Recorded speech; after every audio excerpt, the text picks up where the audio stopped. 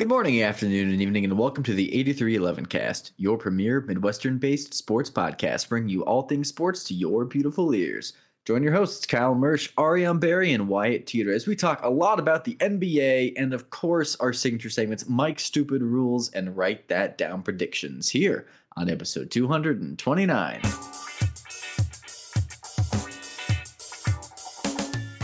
The Colorado Rockies are only the second team in the entire history of baseball to win a series with a run differential of minus 20 or worse. Last week, they won a series against the Angels with that minus 20 run differential.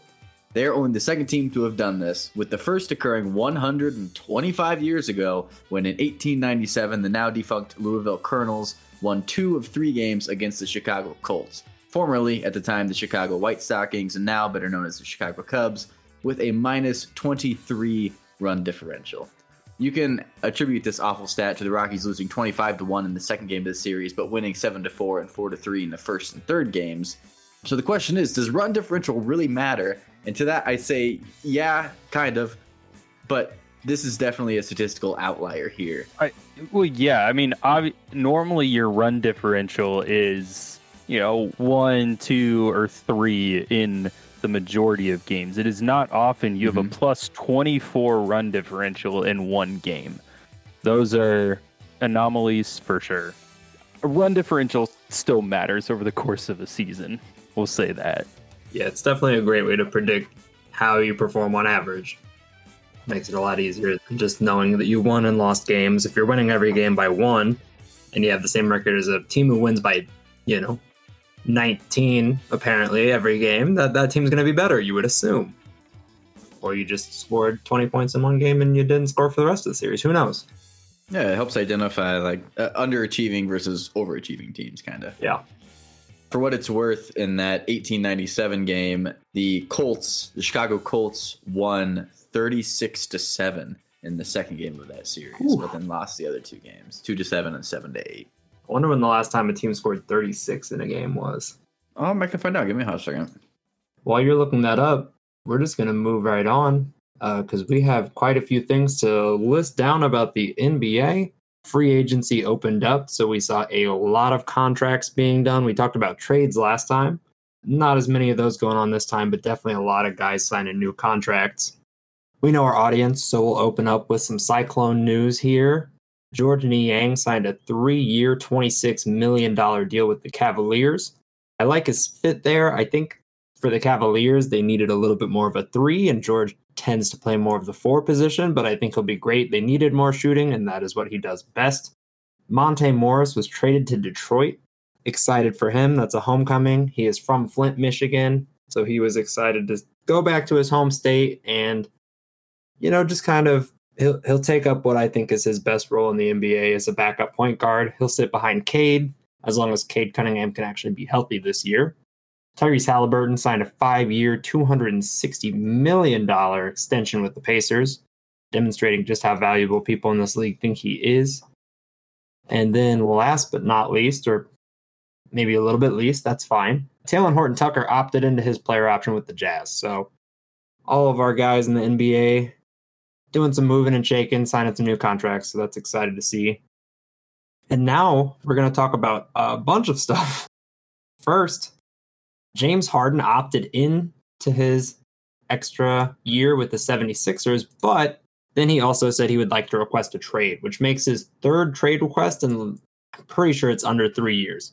He requested a trade from the Rockets because they weren't competing. I guess I can understand that. He then requested a trade from the Nets because Kyrie Irving is crazy. Definitely get that. And now he is requesting a trade from the 76ers for reasons that I don't really understand, to be honest.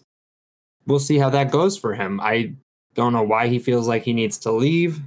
I think he should stay partnered with one of the best big men in the NBA, but hey, he seems to like to move around. Maybe he just enjoys buying some new properties. The one thing that I will say here is, does it just not, his style of basketball not fit in Philadelphia?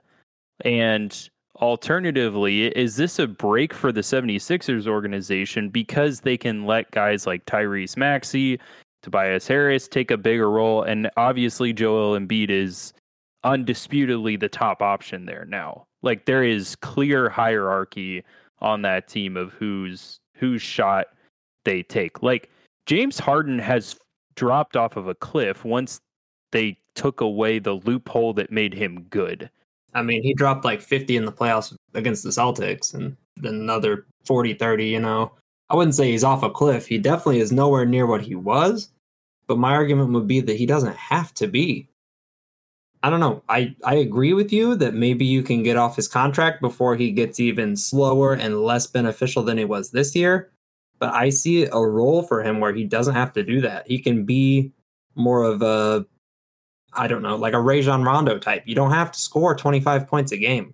He's one of the best passers in the league. He can play decent defense, not great defense. It's better than it was that one year. He's not a willing contributor on defense. And he also doesn't take care of his body either. James Harden is an Iron Man. What are you talking about? He probably leads the league in games played for the past, 9-10 years. He never misses games. But his conditioning isn't that great. I mean, not when he shows up to camp looking like he was auditioning to play Santa Claus. Hey, if you're on the same team as Joel Embiid, I don't think that we have any room to criticize people not being available.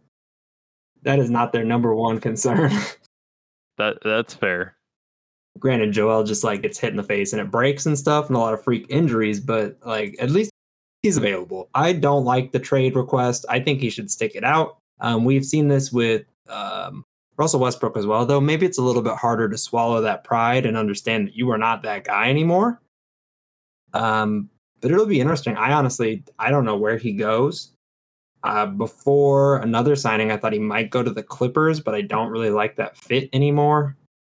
I don't know. I really don't have any ideas on it. Especially now that Russell Westbrook is back with the Clippers. Yeah, exactly. So, yeah, we'll see how that plays out. And it also surprised me because Daryl Morey, his BFF, they were together on the Rockets. Now they're together on the Sixers. He's in the front office. I thought that they'd be able to work that out, especially after they fired Doc Rivers, because it seemed like a lot of his problems were with Doc Rivers. But apparently not, and he wants to move on again, so we'll see where that ends up. But unless you have anything else about it, we'll move on from it. Nah, keep rolling. So the Phoenix Suns, as you may remember last time we talked about it, have like more budget tied up in 4 players than most teams have tied up in their whole team potentially right now. Maybe not after today, but 4 days ago, that potentially could be the case. So they've been trying to work on getting that roster filled out next to the super salary team of Devin Booker, Bradley Beal, Kevin Durant, and to a lesser extent, DeAndre Ayton. So they agreed to a reported 2-year deal with Eric Gordon. A lot of these we don't have any information on yet because they are not official, but they agreed to a 2-year deal with Eric Gordon, Damian Lee, Keita Bates-Diop, Yuto Watanabe, Drew Eubanks, and then a 1-year deal with Chimezie Metu. So we kind of see what they're working with here. I don't know how many of those guys any of you know. Yeah. Like you read off all those names and I was like, man, maybe I knew one of those guys. Yeah. So, they're working right at the bottom. There are some good guys on that list. Eric Gordon, he's a little over the hill, but he's been a contributor on contenders before. Damian Lee had one good year last year, but generally not that great. Keita Bates-Diop, meh. Yuta Watanabe could be a sneaky good guy for them. Drew Eubanks and Chimezie Metu, I guess you got to keep that bench warm somehow. So they're working on it. They might have like 8 or 9 players signed now. We talked about it last week, how they have nobody left. Might I suggest heated seats rather than keeping the bench warm? That might be a cheaper option, right? That might be. They don't have that much money left, so they might have to pay for like just a hot hand sitting on a bench. That might be even easier for them. But they're coming along. They're trying their best. The Charlotte Hornets, they extended LaMelo Ball, so no real surprise for them there. He is their franchise cornerstone. And apparently, Kyle put in here same contract as Halliburton. isn't it? I think it's 5 years, 260 as well. So I just see 5 years, so I believe you though. But I feel like that's another thing that shows just how valuable people in the league and on the Pacers think that Tyrese Halliburton is. LaMelo Ball gets a lot of press. passing, shooting point guard, one who can do a lot of both and get it in there and rebound. So, I mean, in a era where we were just recently talking about how the league might go as big as possible on teams, it just goes to show that not an adequate, but a serviceable point guard who can shoot, defend willingly if they need to, pass really well, and get in there and rebound is again a huge advantage, a la Jamal Murray for the Nuggets this year. For sure. I think that I'm biased. You're probably a little biased, but if I was going to guess who is going to be the better player, it maybe is LaMelo Ball, but who's going to contribute to winning more? I would pick Tyrese Halliburton over LaMelo Ball personally. Yeah, I would probably say the same thing. I mean, the talent is there with LaMelo Ball, but he's already had some injury concerns. I think Halliburton might be the more durable player for career longevity and therefore might be more of a winner. He's more of a guy who seems to be a little bit more team oriented rather than limelight, spotlight type player. Yeah, I do think, I don't know if I've said this before, if we've talked about it, but speaking of the Ball brothers, I don't think that Lonzo's playing at all this year as well. So the Ball family definitely has a history of injuries, and I don't know that he's ever coming back. I think that's the biggest concern that a lot of people have talked about recently is I think the Bulls even said that they have concerns that he will never play again. And the reasoning behind that was, well, the speculation behind it, I won't say the reasoning because we don't know for sure, is that the Triple B shoes, Big Baller Brand. Yeah, the Big Baller Brand shoes were rolled out with zero research and like human factors engineering and just pushed out for looks rather than comfort. They didn't look that nice either. And support. So, and there's reason to believe that his injuries are due in direct correlation to those shoes being absolute garbage. So, and that kind of ruined his career. That one hurts. And the interesting thing is the last time I had seen something about it, he'd been to like 4 or 5 different doctors and they couldn't decide what they thought was wrong with it and why it was not getting better. So weird, but really disappointing because he really started coming into his own on the Bulls and made that team a lot better. And now potentially he may not ever play basketball again, which is sad. The other signing for the Hornets, they signed a 1-year deal, $7.9 million to Miles Bridges.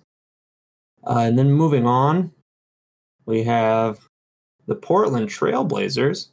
They signed Jeremy Grant to a very, very large 5-year, $160 million deal. I believe that's the largest that anyone has signed this offseason. Well, that's not the largest signed this offseason because we just got off of the Tyrese Halliburton and LaMelo Ball contract. Right. But that might be the largest contract for a person who I had to actually look up and remind myself of who they were. When this came across, I was like, who are they signing? And for that much money, just seems a little crazy to me. I know they were talking about how they needed wing talent, but like weren't able to go out and get Chris Middleton instead of Jeremy Grant. Yeah, it definitely feels like a little bit of an overpay. I don't know if they were doing it to try and keep as much talent as they could to try and keep Dame in the building, which, spoiler alert to what we're talking about next, did not work. But yeah, it seems to be a little bit of a confusing deal. That's definitely the one I've heard people talk about the most as like, why did they spend that much on him? Granted, once the deal is over, contracts will be so inflated and there's a new TV deal halfway through that, so it won't look that bad by the end, I don't think. But yeah, just a really big and long-term deal for an okay player who probably will never sniff an all-star team. But then like we alluded to, Damian Lillard has officially requested a trade from the Trailblazers. He says the Heat or the Nets are his preferred destinations. However, unlike what I was talking to you guys about a couple days ago, apparently the front office in Portland has said, we don't care where you want to go. We are going to try and get the best return for us. And that's probably not Miami, and we'll see what happens. So keep an eye out. I kind of figured they would try and help him out and get him where he needs to go. But I respect the front office for looking out for the team that they have instead of the team that's been there for the past 15 years or however long Dame has been there. It feels like it's been forever. But we'll see how that ends up. He doesn't have a ton of leverage. He has 3 years left on his deal. You know, he's talked about how little the Wizards got for Bradley Beal, but he had a no trade clause. So he literally could just pick wherever he wanted, and they had to send him there. Oddly enough, that is the only no trade clause in the NBA, and it's for Bradley Beal for some reason. Because he had negotiating power in Washington at that time. I guess, but really weird. The one team that I've always thought that would be a really good fit for Dame right now, I don't know, similar climate to Portland. Look for Milwaukee to potentially be a contender. I know they just signed Chris Middleton to that big deal, but if Chris Middleton doesn't have a no trade clause, what's the difference in them picking up another big contract, right? Chris Middleton could be an enticing piece to return, could be a big shooter and a big wing to pair with Scoot Henderson, and then Dame obviously fits in well with Giannis. Do you then package in like Drew Holiday as well? Maybe it's a 3-team deal in that aspect. So that's a team that I've always thought would be a really good fit for him. I know it's not on his list, but that is a team that he gets to go to in a win now position where he could be a featured player along with one of the best and most versatile talents in the NBA right now. I'm going to ask a question that I don't know the answer to, and you probably don't know the answer to. Can you trade a player right after you sign them? Like if you just signed Chris? There's sign-in trades, right? That's a thing. You could definitely do that. And there's lots of rules involved that I don't know off the top of my head. An interesting place that I like, for sure the Bucks would be good. But one I'm interested in that I haven't heard a ton of people talk about is the Pelicans.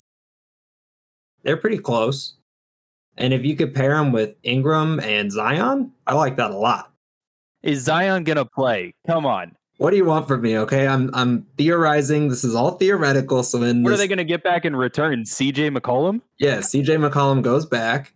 Probably a couple of young guys. They have a pretty deep roster. They have picks as well. They definitely have the stuff they need to get it done. And CJ McCollum is a great veteran presence. He's on the NBA PA. He's a vice president there. So, I like that for them. I don't know if they would do it, but I think that would be beneficial for both teams. I don't love it for Dame. For Dame? Yeah. Why? I don't know. I don't think he wants to go to a place where there's so much uncertainty surrounding one player. That's fair. Zion is hard to determine because if he's playing, he's a top 10 player in the league, in my opinion. But, is he? Does he? Will he? Hard to tell.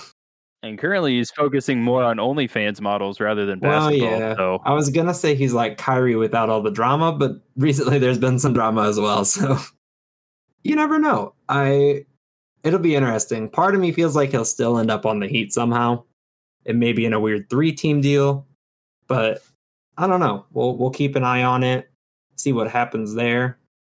Sacramento renegotiated Sabonis' deal. So they got him re-signed.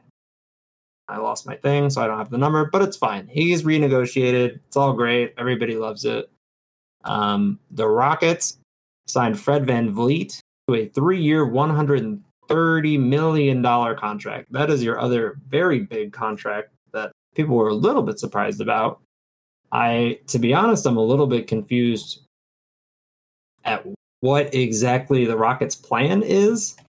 I don't think the Rockets they were terrible last season, obviously. And then I don't know that they're supposed to be that good this year, but they signed Fred VanVleet to a 3-year, $130 million contract. They signed Dylan Brooks to a 4-year, $80 million contract. And then they signed, oddly enough, Jock Landale from the Suns to a 4-year, $32 million contract, which is pretty big for Jock Landale. And I don't really get it because they have Alperen Şengün, who is very good. He played well last year, and they just keep picking more guys to play his same position. For some reason, the organization just doesn't seem to want to let him play as much. And then they spent all this money on Dylan Brooks when they just drafted Amen Thompson, who in theory, plays the guard position. He might play the 2, but you already have Kevin Porter and Jalen Green. And now Fred VanVleet, which is your point guard. Fred VanVleet, Jalen Green, Kevin Porter Jr., Amen Thompson, Cam Whitmore fits in there somewhere on the wing, and those are all guys who are going to be looking to get time in the backcourt. We all know that Jalen Green just likes to shoot anyway, so I don't really understand what their rotation looks like, and I don't understand why they're spending so much money to do it. Granted, the one thing I do have faith in, they did hire Ime Udoka as their coach. He's a really good coach, regardless of any personal issues he may have on the side. So hopefully he can lock those guys in. I do think Dylan Brooks is a guy who brings that defensive intensity as well as Ime Udoka. So maybe they'll get it locked in, but I'm very confused on where they're going or why. But you never know. Maybe it'll work out great. Sorry, I was going to say, speaking of confusing, and then I jumped the gun because I was looking ahead to the Mavs, but finish up on the Rockets. I was just going to say, sometimes teams surprise you and they come out of nowhere. I don't think anybody expected the Sacramento Kings to be that good this year. So you never know. Maybe the Rockets can do that. But hey, what do you know? The Dallas Mavericks, despite all the hemming and hawing and apparently holding meetings with the Suns, even though they have no money, Kyrie just signed to 3 years and $126 million to the Mavs. They were kind of in a no. That's what they had to do. They just traded a bunch of money for him at the end of the season. You either traded everybody on your team for, I think, 14 or 16 games of Kyrie, or you have to re-sign him and hope that you get more than 16 games in the next 3 years. You never know with him. But they kind of put themselves between a rock and a crazy place, and they're just going to have to deal with it now, and you hope that you get some, calm and nice Kyrie, because if he's just playing basketball, he's fun to watch. When is Luka due for an extension? Oh, I don't know off the top of my head. I think he has 2 or 3 more years. Because they just gave Kyrie a ton of money being old, prickly, and hard to deal with, and historically, as of late, literally blowing teams up single-handedly. So this should be fun to watch. Yeah. But, man, you got like JaVale McGee, Rashawn Holmes there. What an eclectic bunch in Miami, or not Miami, Dallas. But yeah. And then in addition to Kyrie, they also signed Seth Curry back again. This is his 3rd time being on the Mavericks. He signed for an $8 million contract for 2 years, and they also re-signed Dwight Powell to a 3-year, $12 million deal. The Knicks added Dante DiVincenzo off of a 1-year deal with the Warriors. He is now with the Knicks for 4 years on a $50 million deal. That does add him to Jalen Brunson and Josh Hart as they work on their New York Wildcats team, getting together all those Villanova guys. And I can't really argue with it because they won like crazy when they were there. As we talked about before, the Cavs got George Niang. Obviously, biggest win of the offseason. Sure, they're celebrating and popping champagne. They also agreed to a reported 2-year, $32 million deal to re-sign Karis LeVert. And they have a $5 million 2-year offer sheet to guard Ty Jerome. The Clippers have re-signed for $8 million in 2 years Russell Westbrook, like we talked about earlier. I had liked the fit for James Harden before, but despite, it's not 10 years ago and this isn't the Thunder, I don't love James Harden and Russell Westbrook on the same team. And then you add in, theoretically, Paul George and Kawhi Leonard. How many times are you going to see all 4 of those guys in one game? Probably not that often. But then it's just an odd lineup with too many guys who need shots. But potentially, maybe Harden ends up there, maybe in somewhere else. The Golden State Warriors re-signed Draymond Green, like I said last week. He signed for a 4-year, $100 million contract. At this point, I'm like, just keep the big 3 until they want to retire. Just ride it out. Steph, Clay, and Dre all the way. They got you like all your championships. You might as well just keep them.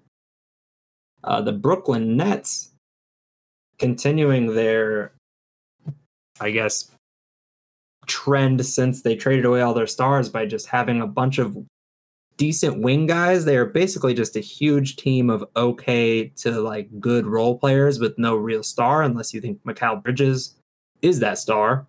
They reportedly have a 1-year deal with Lonnie Walker IV, and then they also re-signed Cam Johnson to 4 years, $108 million. Kind of a sneaky Dame team there as well. Like I said, they have a ton of good role players, some younger guys, and they have pretty good 3-and-D wings. It wouldn't be a terrible thing to, partner up with Dame. And then they have a 2-way kind of center with Nick Claxton. Something to watch for sure. I don't think that would be terrible. I don't know that they'd be a championship contender, especially in the East, but he could win some games there for sure. The Pacers went ahead and got Bruce Brown fresh off a championship with the Nuggets to a 2-year, $45 million contract. They re-signed Tyrese Halliburton, as we talked about. And just today, they made a trade for Obi Toppin from the New York Knicks. So that's a great lob threat for Tyrese to go at next year. And I think that we're going to see a big step up from the Pacers next year. So look out for that. I wouldn't be shocked if they're in the postseason.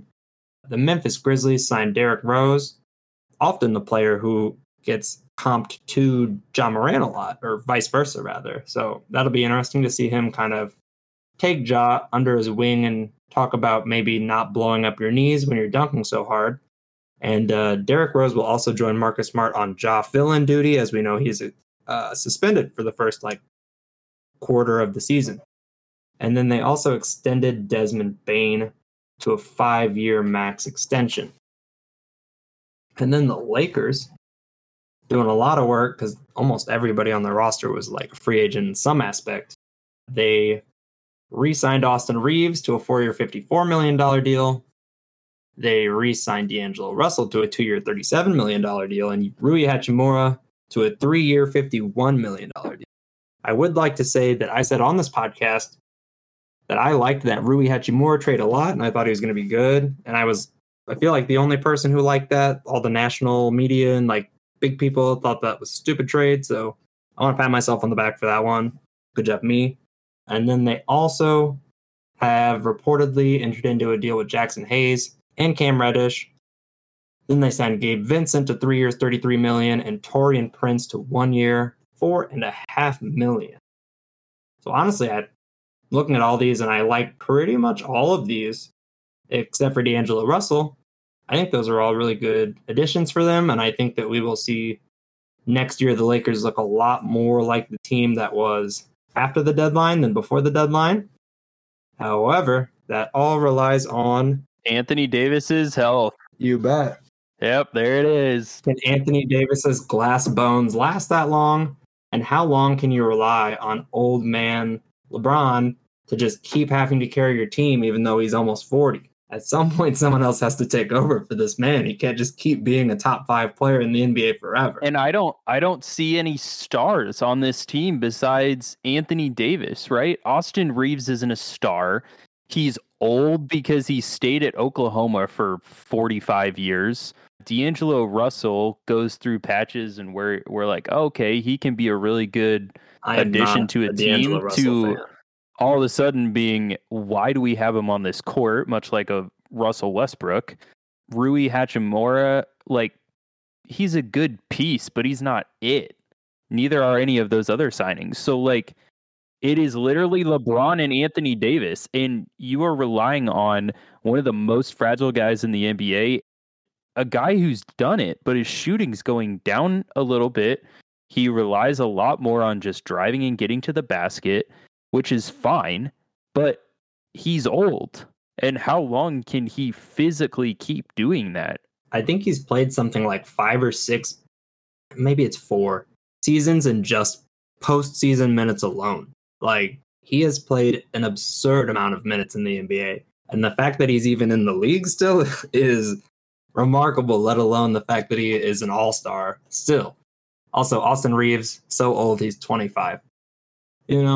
That's fine. He's just entering his prime right there, so that should be fine. If they have their 2 stars, all of their guys that they have are perfect complementary pieces. But if those guys go out, now you have a weird team full of only complementary players, and you look a lot more like the Brooklyn Nets and not a team that has any championship aspirations. So yeah, can Anthony Davis stay healthy? Spoiler alert, he won't. And can LeBron just keep being LeBron? Who really knows at this point? He seems to defy father time so far, but it's two paths, right? Does he end up on the Peyton Manning side where he's just bad all of a sudden? Or is he just Tom Brady where you just keep being good and then retire 2 times? Who knows? Moving on, the Milwaukee Bucks re-signed Brook Lopez to a 2-year, $48 million deal, and as we alluded to earlier, Chris Middleton to a 3-year, $102 million deal. The Pels re-signed Herbert Jones, wow, that was hard to say, to 4 years, $54 million. Like that. Herb Jones is a really good defender. Washington re-signed Kyle Kuzma to a 4-year, $102 million deal. The Magic get Joe Ingles for 2 years on $22 million, and they re-signed Mo Wagner, a big favorite of Wyatt's, to a 2-year, $16 million deal. The Bulls have re-signed Nikola Vucevic to a 3-year, $60 million contract. Just kind of confusing everyone as to what their goal is here. They really weren't that good last year. So why are we now signing up for more last spot of the play-in, potentially not being in the play-in? It's just like a place that doesn't benefit you. It's kind of you either want to be bad and get the first round pick, first overall pick, or you want to be good and make the playoffs. What are you doing in the middle? And why are you committing to the middle long term? But we'll see. I don't know exactly where that goes. Maybe they think they can take a step and get some just kind of benefits from their younger guys stepping up. Who knows? This is kind of a new decision-making group in Chicago, so we will see what happens. I don't love that deal. I don't think a lot of people love that deal. But the Timberwolves, I don't think we covered this, but we're just talking about everybody right now, so we'll say it. They re-signed Naz Reid to a $42 million 3-year deal. And then the Raptors re-signed Jakob Poeltl to a 4-year, $80 million deal, and also picked up Dennis Schroeder to a 2-year, $26 million deal to complete their signings that make fanatics cry. And that's pretty much everything I have. Feel like I've been talking forever. Does anybody have any thoughts on any of those? Anything I missed, Kyle, that you want to talk about? I mean, that was a comprehensive list. There's going to be a few others in there. This Naz Reid one was weird, how the Timberwolves have committed an insane amount of money to 3 people who played the center position. It's a good deal for Naz Reid. Kyle Kuzma, welcome to hell for 4 years. Sorry, just is what it is. I don't know. I mean, winners and losers. Let's do this. I think the Lakers are big winners. I think Milwaukee basically brought the band back. They're going to be okay as long as the retirement center in the Bay Area stays healthy. They'll probably be okay. Interesting to see if some of their new pieces do well. The Heat really didn't get better depending on where Dame goes. Obviously, that helps. The Suns, and we'll see what them in the we'll see what those 4 players in the JV squad are able to do next year. I think the Cavs are a sneaky good team next year, and for a couple of years to come, maybe. I think there's definitely the Lakers. They did the Pacers, the Bucks, the Cavaliers for sure. I like what those teams did a lot. Losers for me probably have to be the Trailblazers, depending on what they can get back for Dame. That feels like a lose right now to me. The Rockets, I just don't understand it, and I don't like it. And then I would say Bulls fans are probably losers there as well. Maybe the team is mediocre and makes the 9 seed or the 10 seed, but they'll hate watching it, and it's not going to be that fun. Here's a team that here's another team, or I'll give you 2 teams that I think are losers. The Celtics, I don't know if I love Porzingis there. And you are still on this weird Jason Tatum, Jaylen Brown pairing that hasn't really worked ultimately. They're basically just like, all right, we'll run it back and we'll add a guy who's often hurt and unavailable. And they got rid of a little Marcus Smart. prickly too. I feel like mixing. He was a culture guy, and Yes, they got rid of I don't him. love that move either. And the 76ers aren't better, I don't think. I don't even know what to make of that. So there are teams in the East who I have my eyes on a lot now, like the Cavs, and the Bucks are obviously going to be really good again. Mhm. But the other two contending teams, 3 maybe, between the Heat, the 76ers, and the Celtics, I don't really know what to make of their situations, nor do I really love it. I mean, the Celtics are going to be good again, probably. Yeah, I think the Celtics are probably a top 2 seed. The 76ers will go as far as Joel Embiid can take them, and that's really what you got. Yeah. When we look at the East, I feel like it's the Bucks and the Celtics at the top, probably. And then it's like, who knows for the 76ers and the Heat? And then you definitely have some new teams moving up there, I think, in the East. Obviously, the Cavaliers, I believe, are the 4 seed this year. New York still looks good. It's going to be a little murky until we see where all these guards end up at the end of the free agency period. But yeah, I agree with everything you said. I like your thoughts. And if we don't have anything else, we can move on to the next section.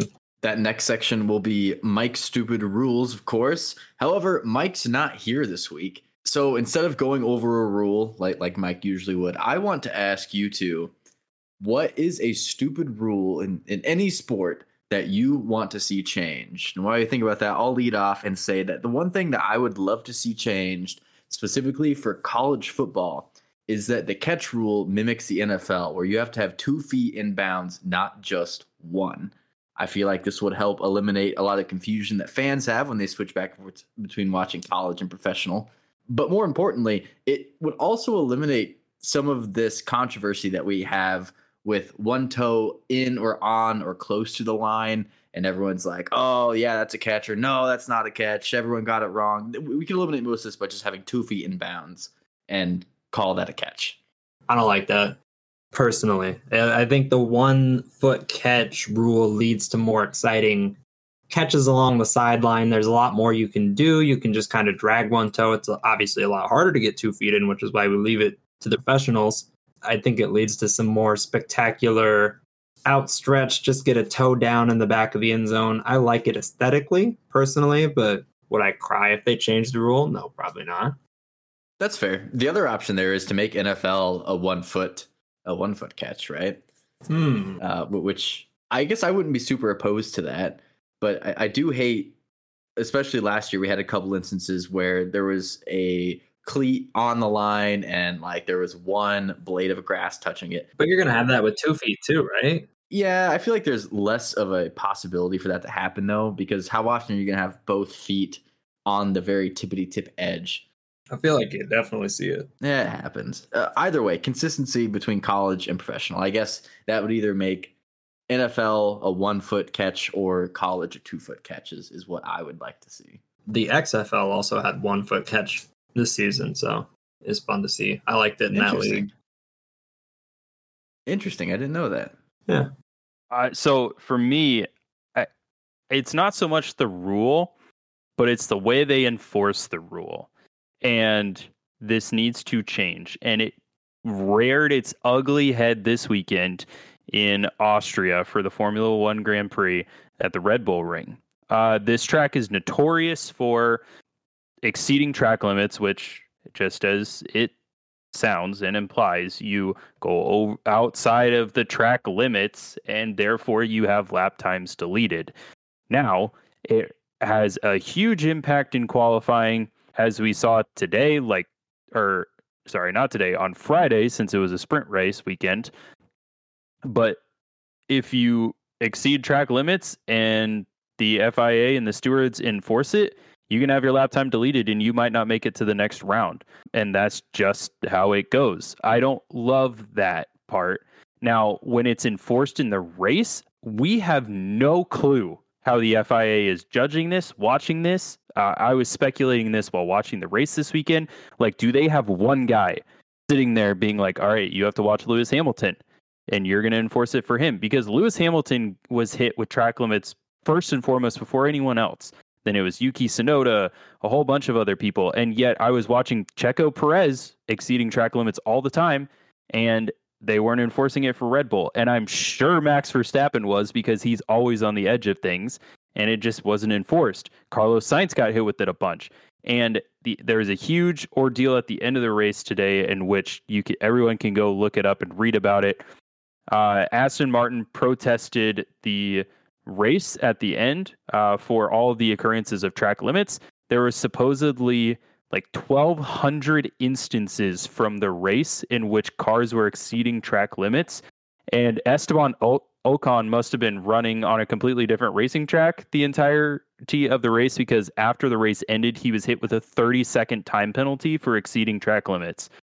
That is, I don't love the way they enforce it. They need to figure out something different, because it doesn't seem fair and equitable between all teams and all drivers throughout the race.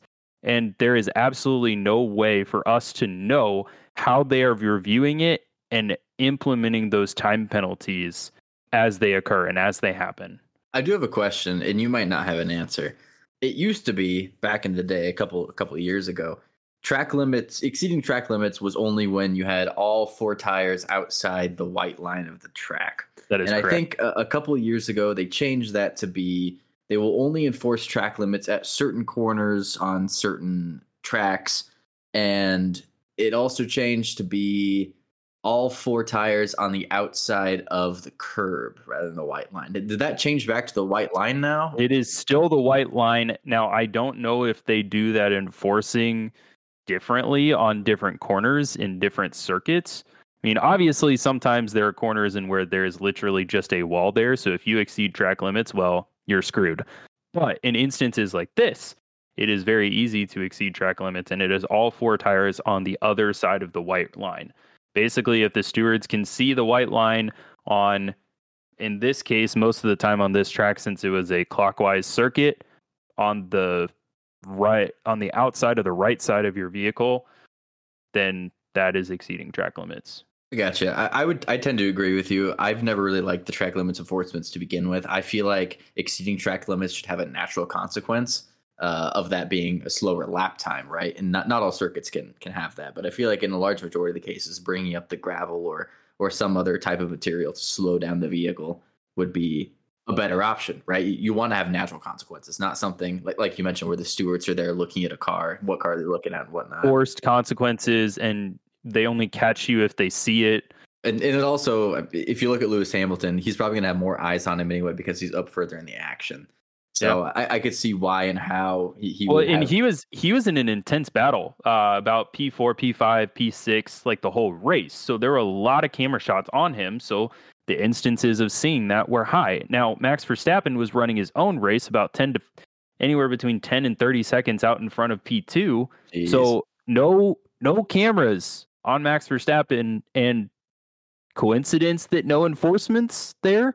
I don't know. So yeah, it just didn't seem equitable, and they need to do something. And I am totally fine if they do it via track, like updating the track to make more of a natural issue there, or natural consequences you were talking about, or giving better insight to how it's done and penalizing it equally for everyone. Because I feel for Esteban Ocon, right? 30-second time penalty dropped him like 10 spots this weekend. Any rules you would like to see changed, Ariane? Yeah, mine is pretty simple. As a person who likes to watch basketball a lot, I watch the NBA and I watch college. And I just don't understand a reason why there is still no jump ball in college basketball. Why do we have the possession arrow still? I don't like the idea that if you happen to be on the wrong side of the possession arrow and you lock a ball up at the end of the game, too bad. We're giving the ball right back to the team that you just forced a tie up with. Like, you should at least have a chance to jump it up and potentially get the ball back. I would like to see just an actual jump ball implemented into college basketball, because I don't understand any reason why it can't be. Can I add a rider to that? Can we also make men's college basketball quarters instead of halves? Yes. Why is it the only form of basketball that's in halves? I really don't know. That might be a good research topic for us. I don't know. They moved the women over, 8 years ago? Approximately 7 or 8 years ago, and the men just didn't. Yeah, I don't know. I agree with you on that change, but yeah, add a rider for halves to quarters for men's basketball. Yeah, I like both of those. I like it. So if you're an official or other administrator out there that can help us make these rule changes come to fruition, do that. And also let us know at 8311cast on Instagram and Twitter. That will conclude our Mike Stupid rules, and we'll jump right into write that down predictions. Kyle, I will let you keep us informed and hold us accountable in our accountability session. Yeah, so I'm Mike stand-in. Bear with me, everyone. Not as good. I'm trying to hold down the fort in his absence, obviously. So a while back, Mike actually was on the Cardinals bandwagon saying that they would be back in first by the end of June. Well, as of recording this episode, July 2nd, the Cardinals are in last place in the NL Central. So for that, Mike gets a nah. Also, last week, I predicted and made up my own Triple Crown, not associated with horse racing or actual automobile racing, which has its own Triple Crown, but the Triple Crown of this weekend, which was a pole, a sprint win, and a race win for Red Bull. Max Verstappen did all three, completing that Triple Crown, as I stated. So for that, I get a ding, ding, ding, ding, ding. Ding, ding, ding. I should have known better. Thanks for the home run on that, Wyatt. Love that. Hey, how often are you going to see a pole, sprint win, and race win from not only the same team, but the same driver? I mean, I don't know. At their home track?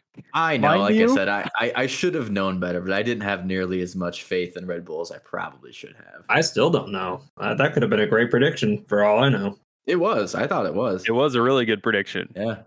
Ariane, you have the pleasure of still being the one to lead us off with predictions. So go forth. Yeah, let's get us started here. Much with the theme of this episode, I'm going to stick it back to the NBA, and I'm going to say James Harden and Damian Lillard will be traded within 30 days of this recording, which, as it won't come out today, that will be August 1st. So by, the stroke of midnight on August 2nd, I guess, both of them will be traded. And there are really no odds on this, so it's just, gut feeling. Obviously, they both requested trades, right? Yes. Now, who's willing to belly up to the bar and pay the piper for these guys? I don't know. What I do know is that Harden opted in. So technically he could play for the 76ers if the season started. Both of them could. Right. And then they could trade them by the trading deadline. So there is a very real possibility that this just doesn't happen. There is a possibility, I think, with both of these players that they could play with the teams that they are on to start this season. I think with the fact that it is both of them, you're saying both of them will be traded within 30 days. I'm willing to say triple on this. I don't know how you feel, Wyatt, but Mike might be literally punching something for us giving this prediction, but he's not here, so we could be generous. Yeah, you're telling me. Ariane and I made a really stupid one a couple, a year or two ago. We don't have to talk about it. Yeah. Preaching to the choir here. My gut read on this was a double because I feel like just based off what we talked about earlier this episode and the brief snippets I've seen from around the internet, it seems like this is likely. But I can't really. You know more about basketball than I do. NBA. I don't. No, I don't. I lead on that I do. Do you just want to say double and then we flip a coin and Ariane gets chance here? I'm okay with that. My gut was a double. So I do have our John Adams gold dollar here to decide this tiebreaker. He's ready to go. I'm going to flick it. Kyle, I want you to name heads or tails. If you're correct, it will be a triple. If you're incorrect, it will be a double. On the count of three. Ready? 1, 2, 3. Tails. It is heads. This will be a double. All right. Sorry, Ariane. I tried. Hey, John Adams said so I can't complain. And then Kyle inspired me by having 2 picks, and his second pick was a weird niche sport that nobody cares about. So I decided to do the same thing, and I'm going to predict that next weekend, an American woman will be on the podium for lead climbing, and an Indonesian man will be on the podium for speed climbing in Chamonix, France, at the International Federation of Sport Climbing's World Cup. And now to follow that up, because you guys have no idea what that means, Yep. It's pretty much a single that an Indonesian man will be in at least a top 3 spot for speed climbing. The best speed climber in the world is like Kiramal Katan or something, and they have an incredible speed climbing team for men. So that's a single. For women, you're probably looking at between a triple and potentially a double. It's really the second or first. I think it's the second lead competition of the year, so we don't know how everybody's doing, and I haven't watched the one from last weekend, so I don't know how it went for the Americans. But I'd say you're looking at between a triple and a single for those two, basically. I know what lead climbing is. That's when you have two people, right? And there's one person that's climbing up as the lead and attaching their rope to carabiners throughout the route, correct? That is correct. And then speed climbing, I'm assuming, is just go as fast as you can. Is that with a rope or is that bouldering? It is with a rope. So speed climbing it's a set route that is the same everywhere. And then you literally, it's like an auto belay. So there's one thing at the top and it just sucks it up as you go up. And you just sprint up as fast as you can. And it's like head-to-head heats. So I like to compare it to like hurdles, basically. It's almost like a track event, except you're going straight up instead of on the ground. You mentioned auto belay. That's the device hanging up at the top, right? And then when you jump down, that slows your fall. So you don't have a person controlling the rope. It's just like a machine controlling the rope. That is correct. Yep. If anybody's been to like a climbing gym or like a random state fair that has a wall out there, that's what the thingy at the top is to make sure you don't die. Love that. Love a good fail-safe. Yeah, I don't like dying. So you said one's a single and one is a double or a triple. That to me means that together, triple. Yeah, together they're probably a triple then. I think that's probably fair. Sure. Wow, that was easier than the one that we actually knew a little bit about. So we'll give that one a triple. Do we have anything from Mike this week? I know he's gone. Were you able to get a prediction from him, Kyle? We do. I reached out to him, and he has been performing mightily in fantasy baseball this season, and he is saying that he will win the fantasy baseball championship. So once we get to the playoffs, it is his to lose. I believe he is the first overall seed right now. He is the number 1 overall seed at 10-2. Next best team is 9-3. He is going to win his matchup this week, barely pushing him to 11-2. He has scored by far the most points in the league. I'm pretty sure I'm second, though. You are not. You are tied for second. Okay. The only difference is that he's 10-2. You're tied and I'm for like third. 5-7. Yeah. You're tied for third. So, yeah, I slipped this week. I mean, who's in second then? Not you. Yeah, Greg. definitely not me. Oh, okay. Father it's probably Ludwig. a Ludwig. Just assume it's a Ludwig. You're good. I'd say a single. I'd give him at least a 50% shot. Yeah, that's fair. I think he has a better than a 50% chance to win. Yeah. So I like that as a single. Do you have anything from Josh this week? Is he still alive? He is still alive, and he is making another Brewers prediction. In spite of the Cubs, Brewers will sweep the Cubs in their upcoming series. Now, thanks to Fangraphs and my astute planning for this, unlike last time Mike was absent, I have these stats pulled up. So the Cubs have a 47.9% chance to win Game 1, a 44.6% chance to win Game 2, and a 26.4% chance to win Game 3. So the Cubs' chances to win all those 5% chance, I think. I missed some of the numbers, so I could be wrong. Here, 47.9, 44.6, and 26.4. Yeah, it's like a 5% chance of the Cubs winning the whole thing. Yeah. So for Milwaukee, I mean, it's just the inverse, right? They actually have a better chance to win the last game. So it's pretty low. Still pretty low. Triple? Yeah. I don't see it happening. I don't think it's a home run, but I don't either. All right. Triple it is, Josh. There you have it. I like it. I will go ahead and throw up on the board that the Cubs will be top 2 in the NL Central by the end of August. So they'll either be first or tied for second or in second. I mean, as it stands right now, that division's pretty close. It's certainly not from the Cardinals. Yeah. Sure. I mean, you're only 5.5 out of... There's only 2 teams with a winning record. First. So a tie for second or a tie for first, which, man, I think they could do it. I think they could do it. They are the only team in the division with a positive run differential. Right. Yeah. Don't look at that. Don't All look right. at Oh that. my god! What What The is NL this? Central is doing its best to become the AL Central. I was gonna say we owe it all the AL Central that less people are talking about the NL Central. Good God. Yeah, You know what? Usually it's the NL Central is a dumpster fire. So Man, I like this. The Yeah, AL they're Central really good. still doesn't have a winning team. Gross. You know, I'm gonna give that like a double. Sure. I don't believe in Milwaukee. I think Pittsburgh has had a fun year so far, but they're not them. Cincinnati could drop off a cliff.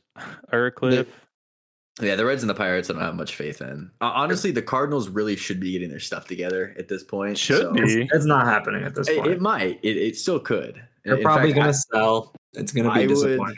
I would bank on that more than the Cubs maintaining their current status. But go ahead. Put it down. No. I'll take this as a double, and we'll you move won't. on. So you won't bank on it. not banking with, anything. Yeah, not with anything. We're not writing it down. No. That will conclude mine. Kyle, what do you got to put up on the board? So to echo Ariane, we're going to do an NBA and then an obscure sport here for my predictions. First one, Cavs will be a top 3 seed in the East next season. Doesn't matter if it's 1, 2, or 3. Make them a top 3 seed. Interesting. I'm looking to see if I can find any odds on it. I don't. If you said top 4, I'd be in. Top 5 makes it tough. Top 3, you mean? Or yeah, top 3. I was going to say top 4, you're in, but top 5 makes it tough. Sorry, I was looking at something that said top 5. Right now, I'm looking at a website that has Bucks, Celtics, Sixers, Heat, and then Cavaliers down at 5.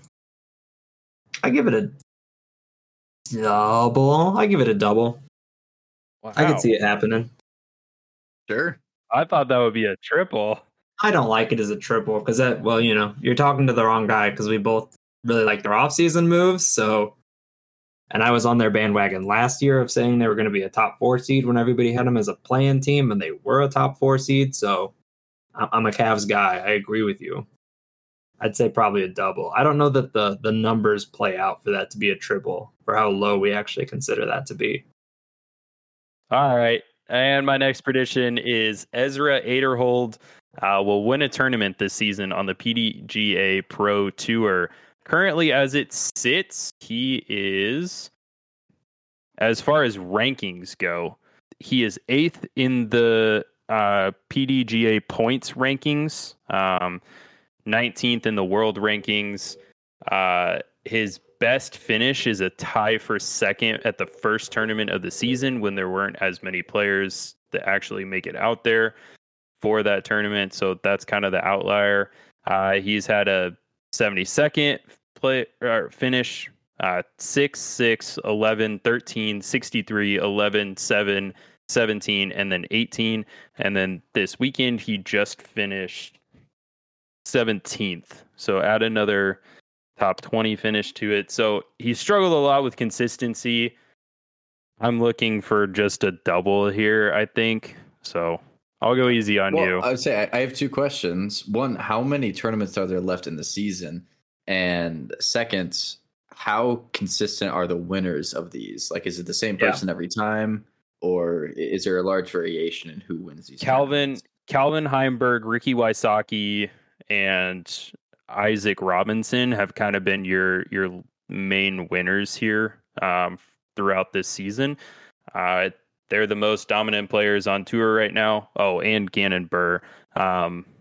So yeah, those are the most dominant players on tour. There's been a spattering of other players who have won as well. So it's mostly those 4 guys that are winning. So he could win, but yeah, 7 plus he could potentially. I think he might be going over onto the Euro Tour for maybe 1 or 2, so like 8 more chances. And he's already competed in 5, 6, 7, 8, 9, 10, 11.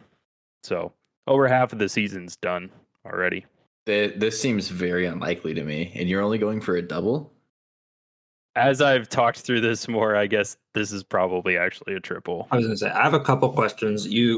So obviously you picked this guy for some reason, but he hasn't been super good this year. Is he a guy who used to be good and is a little bit older? Or is he a guy who's about to break out and be good? Is he just a guy who's always on the fringes? He's really young. He's an up-and-coming arm talent who can throw really far. He's just got to update or up a couple areas of his game a little bit. He's probably one of my favorite players on tour right now. Gotcha. Shout out to him. I got my disc signed by him in Emporia. What a nice guy. Seemed like a really nice guy. So, yeah, that's kind of why I picked him. And then my second question, which doesn't have to do with this prediction necessarily, like, how international is it? I don't usually think of disc golf as being like a big worldwide sport. Are there a lot of international people, or is it mostly Americans? It's becoming more popular now. There was just a stat put out that there are now more courses in the disc golf courses in the United States than there are Dunkin' Donuts. So it's a growing sport. It's getting more popularity. It is becoming a little bit more national due to some international, I should say, due to some players making it so. But there is more of a European tour that's been happening for the past couple of weeks in like Sweden, Hungary. I think they made a stop in. I think they're going to Norway next. Really beautiful courses over there when I've been watching some of the coverage. So it is becoming more of an international sport here recently, especially with some of the top American players wanting to go over and play the Euro Tour. Disc golf also is getting entries into the next Summer Olympic Games, whenever they are. If that's 2024, 2026, I don't remember, but disc golf will be a entry sport in the next Summer Olympics. Cool. Yeah, I feel like probably a triple is fine with me. That's fine. Yeah. You said double, but I agree with Kyle. It seems like maybe that won't happen. I don't know. Maybe you're pulling one over on us. You're free to do that. That's fine. My gut read was actually a home run on this one. Triple. It's not a home run. He's a young hot shot. He's got it. I will say 8th in the rankings. That's not a home run. Now the level of inconsistency has been there, but all right. With a single, 3 doubles, and 3 triples, I think I did my math right. That concludes our Write That Down prediction segment, which means we're at the end of the episode. Thank you so much for listening to this week's episode of the 8311 Cast, episode 229. From now until next week's episode, be sure to check in with our social media pages at 8311 Cast on Instagram and Twitter. Signing off for the 8311 Cast, we have your hosts, Kyle Mersch, Ariane Barry, and Wyatt Teeter. We'll talk to you all again next week. Go Cyclones! Go Cyclones! Go Cyclones!